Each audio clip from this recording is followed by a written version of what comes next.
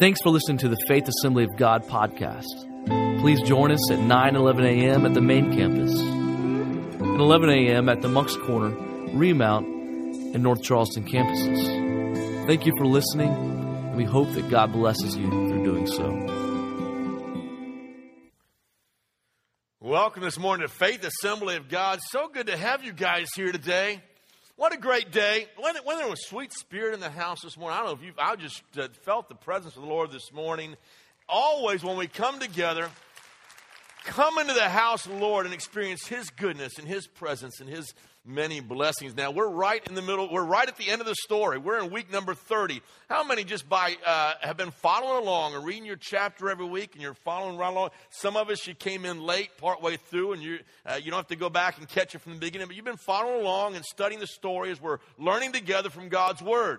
And we saw how the church exploded just a couple of weeks ago on that day of Pentecost and really thrust out through persecution. And you saw a little clip of Stephen, the first martyr, the deacon who was stoned to death, and Paul watching what was taking place. And now Paul himself becomes this incredible ambassador for the church. And he becomes an ambassador to the Gentiles. And he's going to take the gospel all throughout the Roman Empire. So this morning I want to focus on that. And I want to look at how we need to finish our race. So take your Bibles out and turn to Acts chapter 20. Acts chapter 20. Paul had a brilliant theological mind. He was a scholar. He had evangelistic zeal. He had a pastor's heart. And everywhere he went, most of his writings, he is the largest writer in the New Testament, the Apostle Paul. He took 3 different missionary journeys. And on the second missionary journey, he establishes a church at Ephesus. So let's stand together and take a look at Acts chapter 20.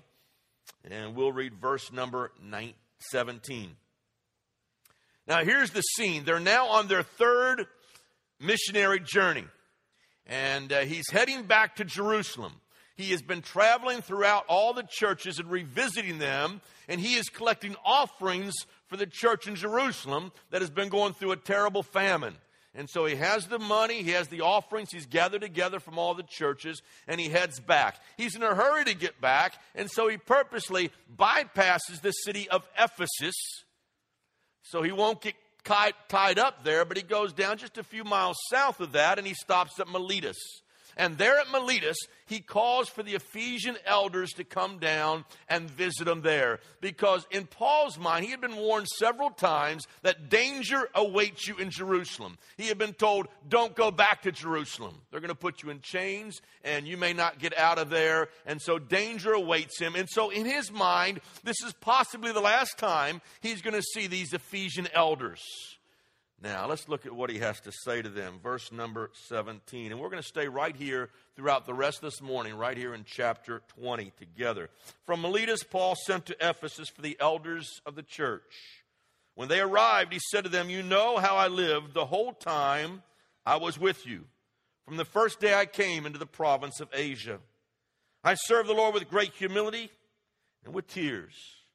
Although I was severely tested by the plot of the Jews, you know that I have not hesitated to preach anything that would be helpful to you, but have taught you publicly and from house to house. I have declared both to the Jews and Greeks that they must turn to God in repentance and have faith in our Lord Jesus Christ.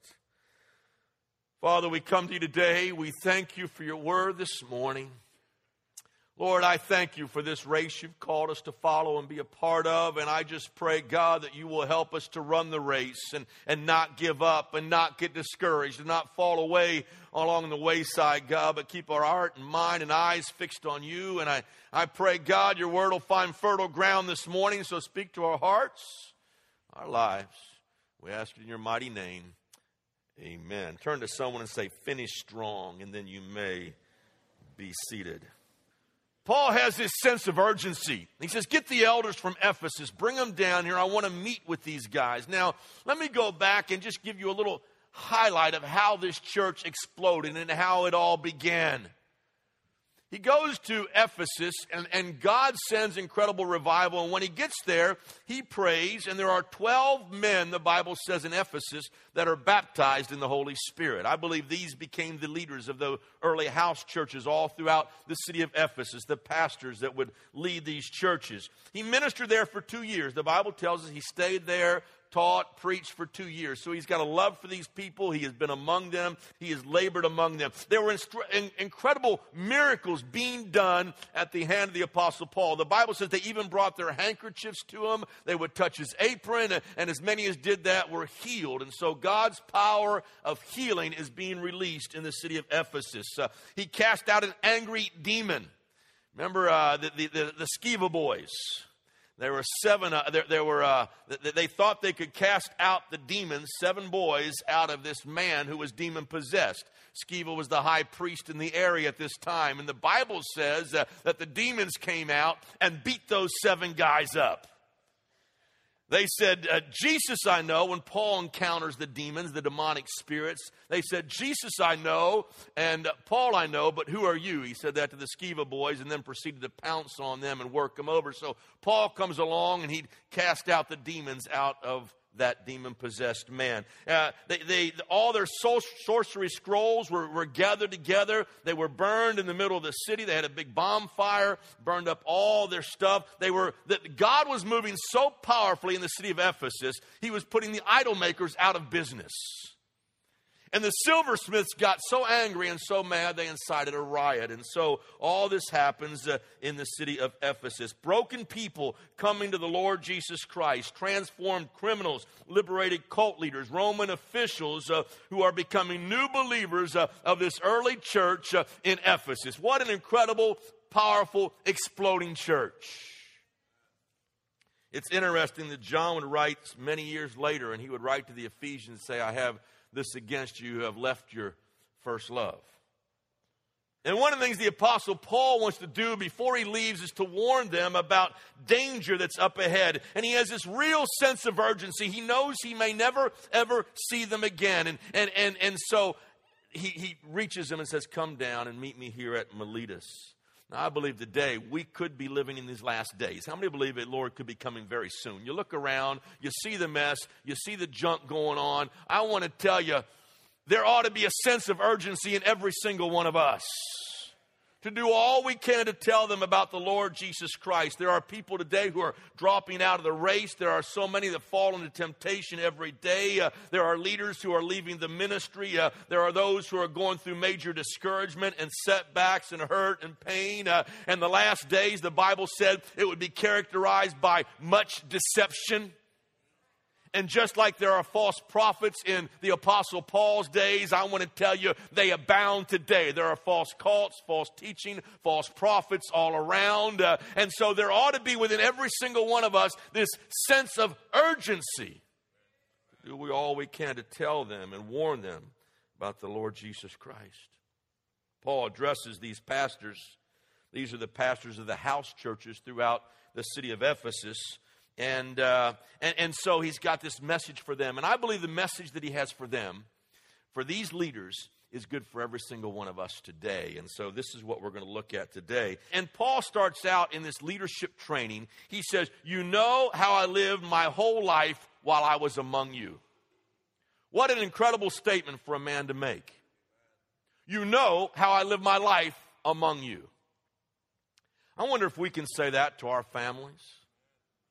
You know how I lived among you. I wonder if we can say that to our co-workers, to our neighbors, to our friends, to those who are watching us. Can we say, like the Apostle Paul, you know how I lived my life among you? Great testimony. And how did he live his life? What was that example for us to follow? I want to give you 3 things that I believe will keep us on track this morning. Number 1, he was devoted to a great person. Jesus Christ has got to be at the center of our lives. Everything we do has got to revolve around him as the Lord at the center. He was devoted to a great person. You see, the Apostle Paul sees himself as an ambassador for the Lord Jesus Christ. He says, you know, from the very first day how I lived among you. He didn't come in like a politician trying to please man, trying to please all the voters, trying to appeal to every group of people who were out there. But he comes as an ambassador, as a representative of the Lord Jesus Christ. There's a difference between a politician and an ambassador. And so he comes representing his king. And he says, you know, from the very first day I came to you at Ephesus, how I lived my entire life among you. And I preached the whole will of God. In verse number 27, lived a consistent life. The life matched up with the message.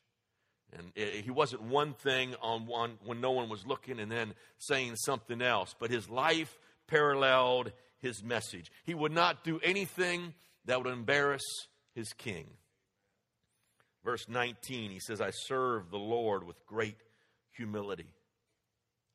He wasn't seeking his own glory. He wasn't looking for the praise of man. He wasn't some religious celebrity that came into Ephesus. But he wasn't trying to draw attention to himself, but to the Lord Jesus Christ. I came as an ambassador for the King. I came to glorify the Lord Jesus Christ in every single thing I did. He was not afraid to love the people. The Bible says he was transparent. He says, you know how I wept and I cried when I was among you, when I was with you. I didn't hide my emotions. I didn't hide who I was. He's a transparent leader, and he loved those people. Now listen, when you're involved in leadership, it doesn't mean you're better than everybody else. It doesn't mean you lord it over everybody else. It doesn't mean you're the top dog and everybody is out there to serve you. In leadership in God's kingdom, he says if you want to be great, you've got to learn to be the servant of all.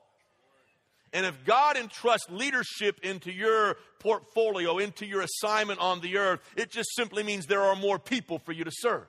More people for you to reach out to, more feet to wash, more people to love, more people to minister to. You never get too good, too above everybody else that you can't minister and serve them where they're at. And Paul says that I lived humbly among you. I cried when I was with you. I served you. I never ceased to warn you. I was there with you every step of the way. He wasn't better than them. He became a servant of them. Jesus Christ said, I came not to be served, but to serve, and to give my life a ransom for many. And so we're servants, first and foremost. We're servants of the Lord Jesus Christ, and we serve his people with love and compassion and tenderness. I've got to ask you today, what kind of example are you? Can you say that? Can you say, I've been an example among you? The second thing that we see about the Apostle Paul is he's motivated by a great purpose. Look, if you would, at verse 22, and you begin to see this mission he was called to. And now, compelled by the Spirit, I am going to Jerusalem, not knowing what will happen to me there. I only know that in every city by the Holy Spirit warns me that prison and hardships are facing me. So he had been warned many times along the way that when he gets to Jerusalem, hardships are going to come. However, I consider my life worth nothing to me, if only I may finish the race. Everybody say, finish the race. Finish the race and complete the task the Lord Jesus has given me. The task of testifying of the gospel of Christ's grace. What motivates you? What drives you? What moves you in your life? The Apostle Paul says, I am motivated to finish the task, to testify of God's incredible grace. Paul wasn't motivated by money. Look, if you would, at verse 33, jumping ahead. He says, now I have not coveted anyone's silver or gold or clothing. Wasn't moved and motivated by money. What drives you? What motivates you? Are you driven by money? By more stuff, more things, more success? What moves you? He wasn't motivated by the thought of an easy life or retirement. Look at verse number 34. He says there, you yourselves know that these hands of mine have supplied my own needs and the needs of my companions. In everything I did, I showed you that by this kind of hard work, We must help the weak. Remembering the words of the Lord Jesus, it's more blessed to give than to receive. And so he says, I'm all about helping others. I worked with my own hand. I wasn't motivated by an easy, soft life. He says, I know that chains and tribulations await me, but he said, that does not move me. That will not stop me. Paul is motivated by the Holy Spirit, it says in verse 24, to finish the race, to complete the task that God had given him. Now, he gives several analogies that describe his motivation. And the first analogy he gives in the Word of God is that of a runner. He says, I must finish the race. How many know the Christian race is not a sprint?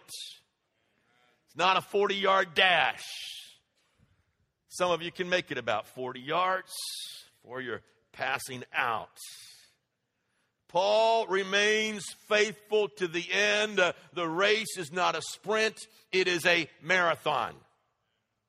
I had a moment of insanity about 4 years ago in April when I thought we kind of took a dare among some of the neighbors and my son, and we were going to run in the Cooper River Bridge Run. And I said, well, I'm going to try that. And so I've never done it. It's kind of on that bucket list thing because it's so big in Charleston. It's kind of like everybody's got to do it once. I've been asked several times since that time if I'm going to run in the race, and my answer is no. Very quickly, very rapidly, just no thought. I've done it, been there, done that once. That's all I need to do. I about died that day. And it's a 6.2 mile 10K race, and you go up this bridge that goes over the Cooper River, and they say it's a 6-degree incline. It felt like about a 20-degree incline. And I thought we would never get to the top. But I went through this mental exercise when I was running, and I just said something simply like this. Okay, just keep putting one foot in front of the other. One foot in front of the other. One foot in front of the other. And my goal was not to stop running. My goal was to always keep those feet moving. It wasn't very much of a run. It was more like a very slow jog. But my goal was to just keep one foot in front of the other. And I think sometimes in the Christian life, when we're running the race that Christ has called us to, we don't always know what's ahead, and sometimes there's dips and hills, and sometimes there's challenges along the way. But if following Jesus Christ means that, I just put one foot in front of the other, one foot in front of the other. Don't stop, don't quit, don't turn to the right, don't turn to the left. Just keep one foot in front of the other until we finish the race that God has given up. Never, ever give up. And even though there's some hills and valleys, I want to tell you, it's worth the journey because of the prize that God has in front of us. Don't stop. Keep running. And then he uses the analogy of a steward.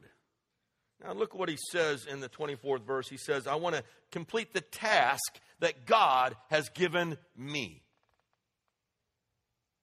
His life is from the Lord. His calling is from God. His service is from the Lord. Everything that he has, he sees as a gift from God. I want to finish this task that God has given unto me. You see, a steward is not the owner. A steward simply manages and takes care of the owner's stuff. And as children of God, we got to see ourselves not as owners of our life, not as owners of our possessions, not as owners of our family and our house and our stuff, but we got to see ourselves according to God's viewpoint. We are simply stewards to take care of all God's gifts. It'll change the way you handle your finances. It'll change the way you take care of your life. It'll change the way you serve and minister to others. It'll change the way you manage your time because you begin to understand everything I have as a child of God is not mine. It's all God's. He said, I run the race and I'm going to finish the task that God gave me. This is a gift from the Lord. This is a privilege that God has entrusted into my care. And so I live my life like a steward of all of God's stuff. 1 Corinthians 4:2, he says, moreover, it is required in stewards that one be found faithful. Listen, everything you have today, does it come from God? Yes or no? Yes or no? That's why Paul would say, in everything, glorify the Lord. In everything, glorify the Lord. In all of your actions, in all of your speech, in all of your deeds, in the way you handle your time, your money, your talents, and everything. He says, I do all to the glory of God. I am simply a steward of God's stuff. And then he sees himself as a witness. Look at verse 24 again. He says there, to complete the task the Lord has given me, the task of testifying to God's grace. You know, as you study the journeys of the Apostle Paul and you read through the books of Acts, everywhere Paul goes, he tells his story. He tells about his conversion story. You saw a little glimpse of it, and that was from the Bible, just recently shown on the History Channel. He tells his conversion story, how the Lord blinded him. He was blinded for 3 days, and how he went to Ananias' house. And he tells the story of God's incredible grace. Everywhere he went, and in everything he does, he tells his story, his grace story, his testimony. He tells the death and resurrection of the Lord Jesus Christ everywhere he goes. Now, let me tell you something. If you know Jesus Christ, you've got a testimony. You've got a story to tell. God's changed us, transformed us, cleansed us by his blood, given us his grace. He says, I am a witness. A witness simply tells what he has seen and what he has heard. And so we are witnesses because we have seen God work in our life. We've heard him speak to us. We've heard his call and answered that call. And so I ask you again, what has God done for you? You've got a testimony. I want to tell you, in the month of May, I'm doing a series, and it's coming up in a couple of weeks, and it's going to be simply entitled our missions theme, Connecting to Christ, Experiencing Life. I'm going to tell you 4 remarkable stories from the book of John, 4 incredible stories of testimonies of lives that were changed and transformed because they came in contact with Jesus Christ. But we're also going to be telling some of our own stories around this church, and so I don't want you to miss it. It's going to be exciting testimony. We're witnesses of what Christ has done. And the fourth thing he says, the fourth analogy he uses right here, and this is verses 26 and 27, he uses the analogy of a watchman. Of a watchman. You say, well, where do you see that? Look at 26. Therefore, I declare to you today, I am innocent of the blood of all men. That's a very unusual phrase. I am innocent of the blood of all men. What is he talking about? For I have not hesitated to proclaim to you the whole will of God. Now, to understand this thought of being innocent of the blood of all men, you've got to turn back to Ezekiel. Turn to Ezekiel chapter 3. And this is where I get the word watchman from. Uses the very same thought here that Ezekiel the prophet saw. Son of man, I have made you a watchman. Ezekiel 3 and 17. Son of man, I have made you a watchman for the house of Israel. So hear the word I speak and give them warning from me. When I say to a wicked man, you will surely die, and you do not warn him or speak out to dissuade him from his evil ways in order to save his life, that wicked man will die for his sin. But look at these words, but I will hold you accountable for his blood. Wow. If someone's living in wickedness and we don't warn them, their blood's on our hands. But if you do warn the wicked man, he does not turn from his wickedness or from his evil ways, he will die for his sins, his own sins, but you will have saved yourself. We're not responsible for the results. We're responsible for warning them. Verse 20. Again, when a righteous man, now he flips the coin here. He first talking about the wicked, now the righteous, turns from his righteousness and does evil, and I put a stumbling block before him, he will die. Since you did not warn him, he will die for his sin.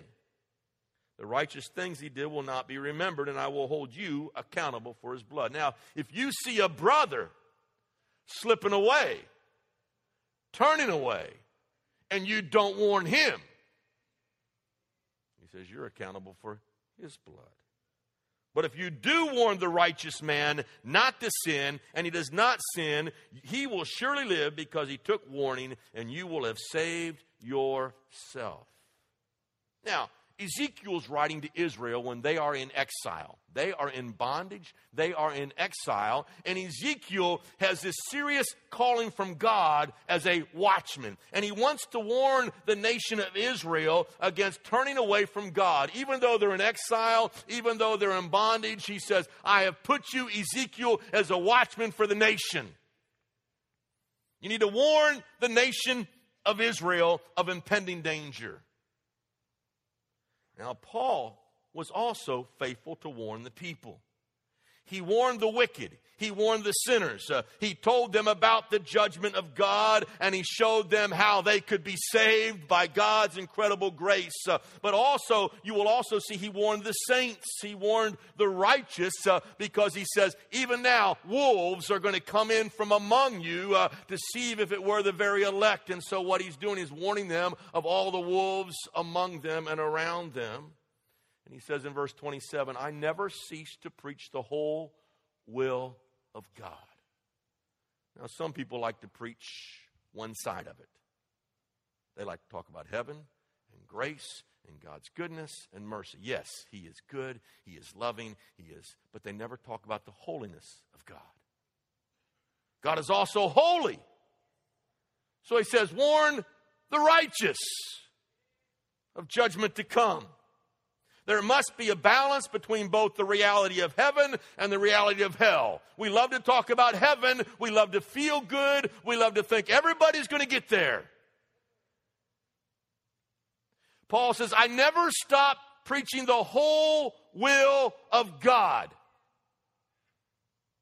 I never stop warning you. There's got to be a balance. The Lord is coming back. We have to make a decision, and the decision I make now will affect where I spend eternity. And so we've got to warn them as watchmen on the walls. The church cannot fall asleep on duty. America is in grave danger. We must speak up. We are losing our religious freedoms. The family is under attack. Life has been cheapened today, and millions are lost and heading for judgment unless we warn them. Paul says, I'm a watchman. I'm a watchman. I am like Ezekiel, warning the people. We've got to warn them. And that leads me into my third point. It's simply this. He warned of great peril to come. And look at verse 28 as we begin to see this warning. He says, keep watch over yourselves and all the flock of which the Holy Spirit has made you an overseer. Be shepherds of the church of God, which he bought with his own blood. Now he shifts the analogy of runners and racers and stewards, and now he talks about shepherd and sheep. And this is where he's really going to hone in on these Ephesian elders, or they're also called pastors. They were called shepherds. And what he's saying is sheep are defensive animals. They wander off. They put their nose to the ground. They don't know where they're at. They'll overgraze themselves, and they're very subject to prey from wolves. And so he says, you shepherds, guard the sheep. Protect your sheep. And he warns of three dangers. First of all, he warns them of dangers around us. Look at verse 29. I know that after I leave, savage wolves will come in among you and will not spare the flock. Dangers around us. Savage wolves. Many years ago, when the church was small, we've probably been here about 4 years because we were in the building here on the interstate, our first building over there. And my wife was directing the children's play. At that time, she did about everything. And so she's directing the children's play. And we're getting ready to do this great big Christmas play. And it's about shepherd and sheep, and it's the hillside, and it's the angel coming. It's all the great scene. Well, Friday night before the play, the shepherd gets sick. He gets chicken pox. Now, he's got the leading role. He's the main guy in the play. He's the head of the whole thing. And so more lines than anybody else. Well, that late, there's nobody else to do it. Well, there's a saying in Hollywood, the show must go on. And so my wife got me to be the shepherd.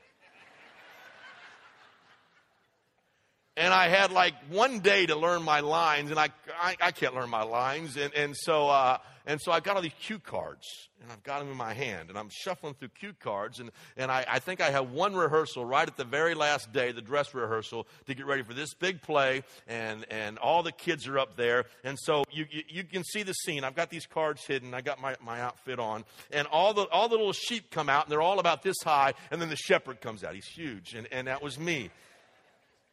And I remember in the play that there's this scene where the spotlight's going to come on, and it's going to land on the shepherd. It's going to be my big line, one of my big scenes, and it's going to flash on me. And after that, the light's going to go on the angel, and the angel's going to be right there. Well, somehow I got my cue cards out of order. And all these little sheep are around me, and I'm there. I got my staff, and I say, "Listen, I think I hear a wolf." Then the light shined on the angel.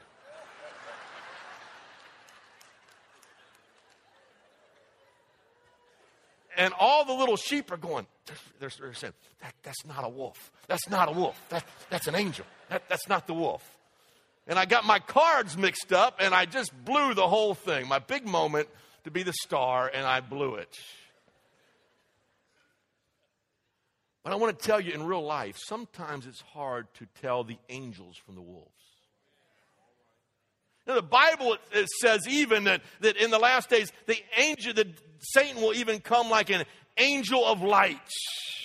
And sometimes in the church, sometimes in the body of Christ, we can't tell the difference between who are the wolves and who are the angels. False teachers were coming into Ephesus. They were threatening the early church. And so this is why Paul feels this sense of urgency. Don't you know that wolves are going to come in among you? They're going to try to destroy you, destroy the flock. They're going to come against you. They are imposters that were more concerned about building their own personal pocketbooks than building up the body of Christ. Beware of false teachers. Listen, we've got them all around today. False teachers, they're around. They're wolves all around us. Let me just throw a few things out there very quickly about false teachers. One, warned of great peril to come. And look at verse 28 as we begin to see this warning. He says, "Keep watch over yourselves and all the flock of which the Holy Spirit has made you an overseer. Be shepherds of the church of God, which he bought with his own blood." Now he shifts the analogy of runners and racers and stewards, and now he talks about shepherd and sheep. And this is where he's really going to hone in on these Ephesian elders, or they're also called pastors. They were called shepherds. And what he's saying is sheep are defenseless animals. They wander off. They put their nose to the ground. They don't know where they're at. They'll overgraze themselves, and they're very subject to prey from wolves. And so he says, you shepherds, guard the sheep. Protect your sheep. And he warns of three dangers. First of all, he warns them of dangers around us. Look at verse 29. "I know that after I leave, savage wolves will come in among you and will not spare the flock." Dangers around us. Savage wolves. Many years ago, when the church was small, we've probably been here about 4 years because we were in the building here on the interstate, our first building over there. And my wife was directing the children's play. At that time, she did about everything. And so she's directing the children's play, and we're getting ready to do this great big Christmas play. And it's about shepherd and sheep, and it's the hillside, and it's the angel coming. It's all the great scene. Well, Friday night before the play, the shepherd gets sick. He gets chicken pox. Now, he's got the leading role. He's the main guy in the play. He's the head of the whole thing. And so more lines than anybody else. Well, that late, there's nobody else to do it. Well, there's a saying in Hollywood, the show must go on. And so my wife got me to be the shepherd. And I had like one day to learn my lines, and I can't learn my lines. And so I got all these cue cards, and I've got them in my hand, and I'm shuffling through cue cards, and I think I have one rehearsal right at the very last day, the dress rehearsal, to get ready for this big play, and all the kids are up there. And so you can see the scene. I've got these cards hidden. I got my outfit on, and all the little sheep come out, and they're all about this high, and then the shepherd comes out. He's huge, and that was me.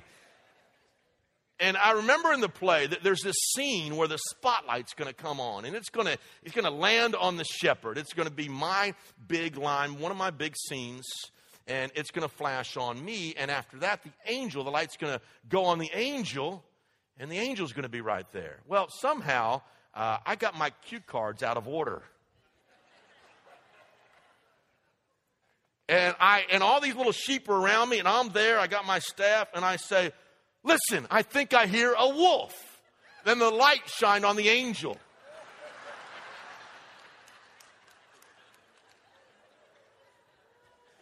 And all the little sheep are going, they're saying, that's not a wolf. That's not a wolf.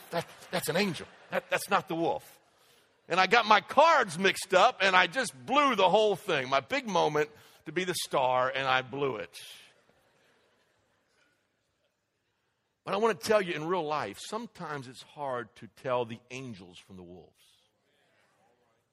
Now, the Bible it says even that in the last days, that Satan will even come like an angel of light. And sometimes in the church, sometimes in the body of Christ, we can't tell the difference between who are the wolves and who are the angels. False teachers were coming into Ephesus. They were threatening the early church. And so this is why Paul feels this sense of urgency. Don't you know that wolves are going to come in among you? They're going to try to destroy you, destroy the flock. They're going to come against you. They are imposters that were more concerned about building their own personal pocketbooks than building up the body of Christ. Beware of false teachers. Listen, we've got them all around today. False teachers, they're around. They're wolves all around us. Let me just throw a few things out there very quickly about false teachers. One of them is they'll mix humanism, man first, with the gospel. And they put it and they weave it together in such a way that if you believe Christ, if you follow Christ, God's going to make you rich. It's a weird, noxious mixture that's deadly, that's not biblical. There are wolves even now that will come in from among you, whether it be through the television set, whether it be through the radio, whether it be just friends. This mixture of using the gospel for your own gain. And then there's this false teaching of a cheap kind of grace. That you know what? You can do whatever you want to. It doesn't matter. Everything's going to be okay in the end. God's going to wash it all away. You're saved by grace. And so it cheapens the death of Christ on Calvary. Christ died for us. He took our stripes. He took the nails to set us free from the bondage of sin. Paul wrote the Romans, how can you continue in sin that grace may abound? That same teaching was floating around there. There's nothing new under the sun. He says, God forbid. That's why Christ died. You're missing it. He didn't save you so you can continue in your sin, continue in your addiction, continue in your bondage and say, you know what? I'm okay. He saved you to liberate from that lifestyle of bondage to sin. And then there's a lot of blending of doctrines going on today that leave out the centrality of Jesus Christ as the only way. There's a word that's kind of floating around in the last it's fairly new, last 10 years, called Chrislam. And they want to take the teachings of Islam and Christianity and mix it together and talk about Chrislam. And you know what? We all kind of worship the same God. We don't. Jesus Christ died, crucified, rose again the third day. That is the centrality of everything we believe, everything we hold to. Now, what's the warning for us? He says, beware, wolves will come in from among us. In order for us to be prepared, we have got to know the Word of God. And I love to preach, and you're going to get it straight here, but listen, it's not enough. You've got to study it on your own. You've got to read it on your own. You've got to learn it on your own. Once a week's not enough. Get into the Word of God. You know, cults today prey on Christians who are disenchanted in some way or another. Mormonism, Jehovah's Witness, knocking on doors. Many of those that they're drawn into those cults are right out of Christian churches. Paul says, watch out, beware. Wolves will come in to deceive. And then he warns of dangers among us. Look at verse number 30. Now he's going to get closer to home. We're moving from those from around us to those. He says, even from your own number. Look at those words. Even from your own number, men will arise and distort the truth in order to draw away disciples after them. I'll tell you what, we were shaking this last week. I don't know about you, but I think it was Monday the reports started coming over the news of the Boston Marathon. Can you believe how sick things are today? Guys running a race, 3 people killed, 12 amputees, over 150 injured, because bombs were set throughout the city of Boston, timed to go off while innocent runners are running a race, trying to finish the course. Now, the incredible thing to me is they found those guys. One's been killed, and the other is in custody, severely wounded. But they've been in our country for 10 years in the Boston area, a decade. He says, be careful, wolves will even come out from among us. And if we are not careful, there can be terrorists inside the church who will try to hijack the church spiritually. Are you tracking with me here? Beware that they don't rise up even from within the church, even from among us. Turn to 3 John. 3 John, look at verse number 9. I wrote to the church, but Diotrephes, close, who loves to be first, will have nothing to do with us. So if I come, I will call attention to what he is doing. He was a part of that church that John is writing to, gossiping maliciously about us. Now, how do you know a wolf is among you? Listen to what they're saying.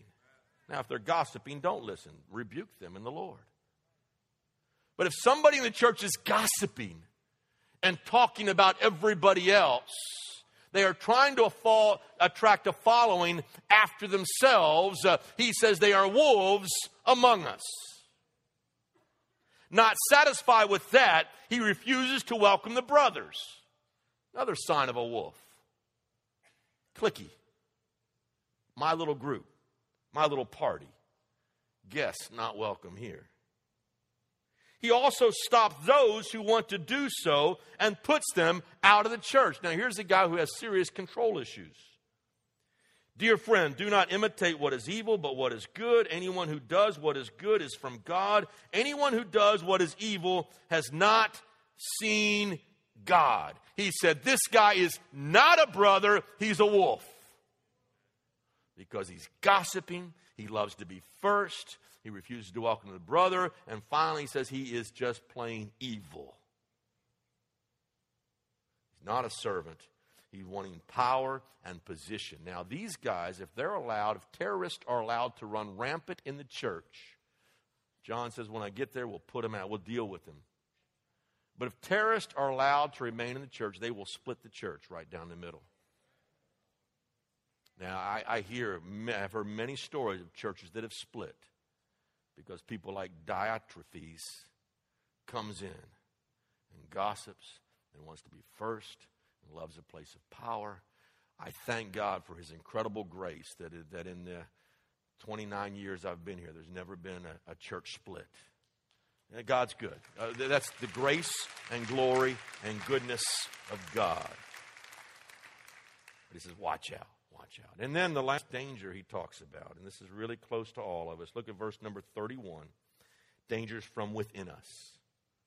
So he says, so be on your guard, you people, you Ephesians. Remember that for 3 years I never stopped warning each of you night and day with tears. The biggest danger I have is not from out there somewhere. It's not even from among us in here. The biggest danger is myself. It's myself. I'm the one who messes things up. I'm the one who gets myself in trouble. It is within me. It is myself. And so I've warned you with tears. Don't take God's spiritual blessings and grace for granted. Remember the grace of God. And so I've warned you again and again and again. Now, he gives them 3 specific warnings. I'm going to give you these very quickly, and we're going to wrap it up here. Number 1, he warns against shallowness. Shallowness. Look at verse number 32. Now I commit to you, God, and to the word of grace that can build you up and give you inheritance among all those who are sanctified. Now, he's warning against shallowness. He says, it's time, church, to grow up. You can't remain a baby all your life. It cannot always be about you. You've got to leave the elementary principles and move on to maturity. And maturity says, my life is about serving others. Finding my gifts and talents and using them for God's glory. He says, grow up in God's grace, grow up in God's word. He says, you can't remain the way you are. And he challenges the Ephesians, grow up, be built up. He says, be built up unto sanctification. Sanctification is a wonderful word. It's a big word for holiness. Separated from this world and separated unto the Lord Jesus Christ. Sanctification, very quickly, is twofold. It is a position. The moment I say, Jesus, come into my heart and into my life, I am sanctified by the blood of the Lamb of God. Isn't that great to know? That's why Paul writes to those rascals in Corinth, and he calls them saints, to the saints of God in Corinth. And they had some problems. But I'm also sanctified progressively as I continue to grow in the Lord Jesus Christ. And so he says we're sanctified in 2 ways, by the washing of the Word of God, by the blood of the Lamb, and by the washing of the water of the Word of God. So the more I get the Word of God into my spirit, the more I am conformed into His image. The more time I spend in His presence, the more time I spend in prayer, the more He works in my heart, the more He renews my mind, and I become more and more like Jesus Christ. And so Paul tells the Ephesians, beware of that danger within, beware of that shallowness of remaining at one level, but let's go on and grow in Jesus Christ. Wow. He warns them against covetousness. Look at verses 33 and 34. I have not coveted anyone's silver, gold, or clothing. You yourselves know that these hands of mine have supplied my own needs and the needs of my companions. What is covetousness? Covetousness is that consuming, controlling desire for what someone else has. Someone else has it, I want it. I think about it. I desire it. That's covetousness. Ephesians 5:5 says covetousness is idolatry. Beware of covetousness. Listen, don't compare yourself with anybody else. Paul says all such comparisons are evil. Give thanks for what you got.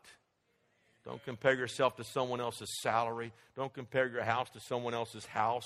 Don't compare your car to someone else's car. Don't compare your talents to someone else's talents. Don't compare yourself to anyone else. God has blessed you and gifted you, and you give thanks in that. Covetousness is that root of discontentment, and that gets into our spirit, and it defiles us, and so beware. Look at what God's call and plan for your life is. And number 3, he warns against the danger of selfishness. And in verse 35, in everything I did, I showed you the kind of hard work which we must help the weak. Remembering the words of the Lord Jesus himself when he said, it is more blessed to give than to receive. You see, as you grow in Christ Jesus, you will become a giver. Isn't that exciting? The more I'm built up in Christ, the more I know Jesus, the more I follow His teachings, His principles for life, I automatically become a giver. I automatically want to help the weak. I automatically want to reach out and serve others. I become very, very generous with my time and my talents and my resources. I want to become a giver. And he says, don't you know the words of Jesus? It's more blessed to give than to receive. If you want to be blessed in your life, be a giver. I'm not making this stuff up. I just read it to you. It's more blessed to give than to receive. In other words, your blessing doesn't come by storing up your stuff, storing up your bank account, storing up your savings account, storing up your stocks and bonds. The blessing comes when you learn by God's grace to give that away. Because it's more blessed to give than to receive. Blessings. Blessings. God's blessings. So, and he's not just talking about finances. I give love away. I give service away. I give forgiveness freely because God's freely forgiven me. And so I forgive those who wrong me. I give away. And so Paul's this incredible example of a leader. He was devoted to a great person. He was moved by a great purpose. And he warned the church of great peril. Paul gets them together after he preaches his sermon, and he kneels down. The Bible says he kneels down with them. Gets these elders around. He had started out with 12. I don't know how many he's got now there at Ephesus, at Miletus. The Bible says they embrace each other. He begins to cry and weep because he knows he's probably never going to see these guys again. If we study history and the Word of God, right, this was the last time he would ever see him. The incredible thing is that this is the last time he'd ever see him in this life. He would see him again. He'd see every one of them again. And you know, the great thing is if you're in Christ Jesus, we will see each other again in glory in heaven.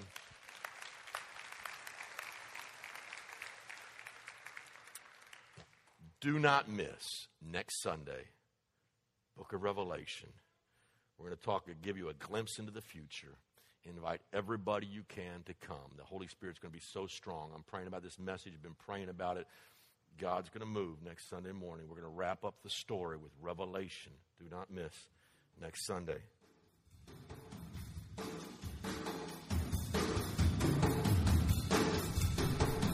Thanks for listening. For more, check out faithishere.org.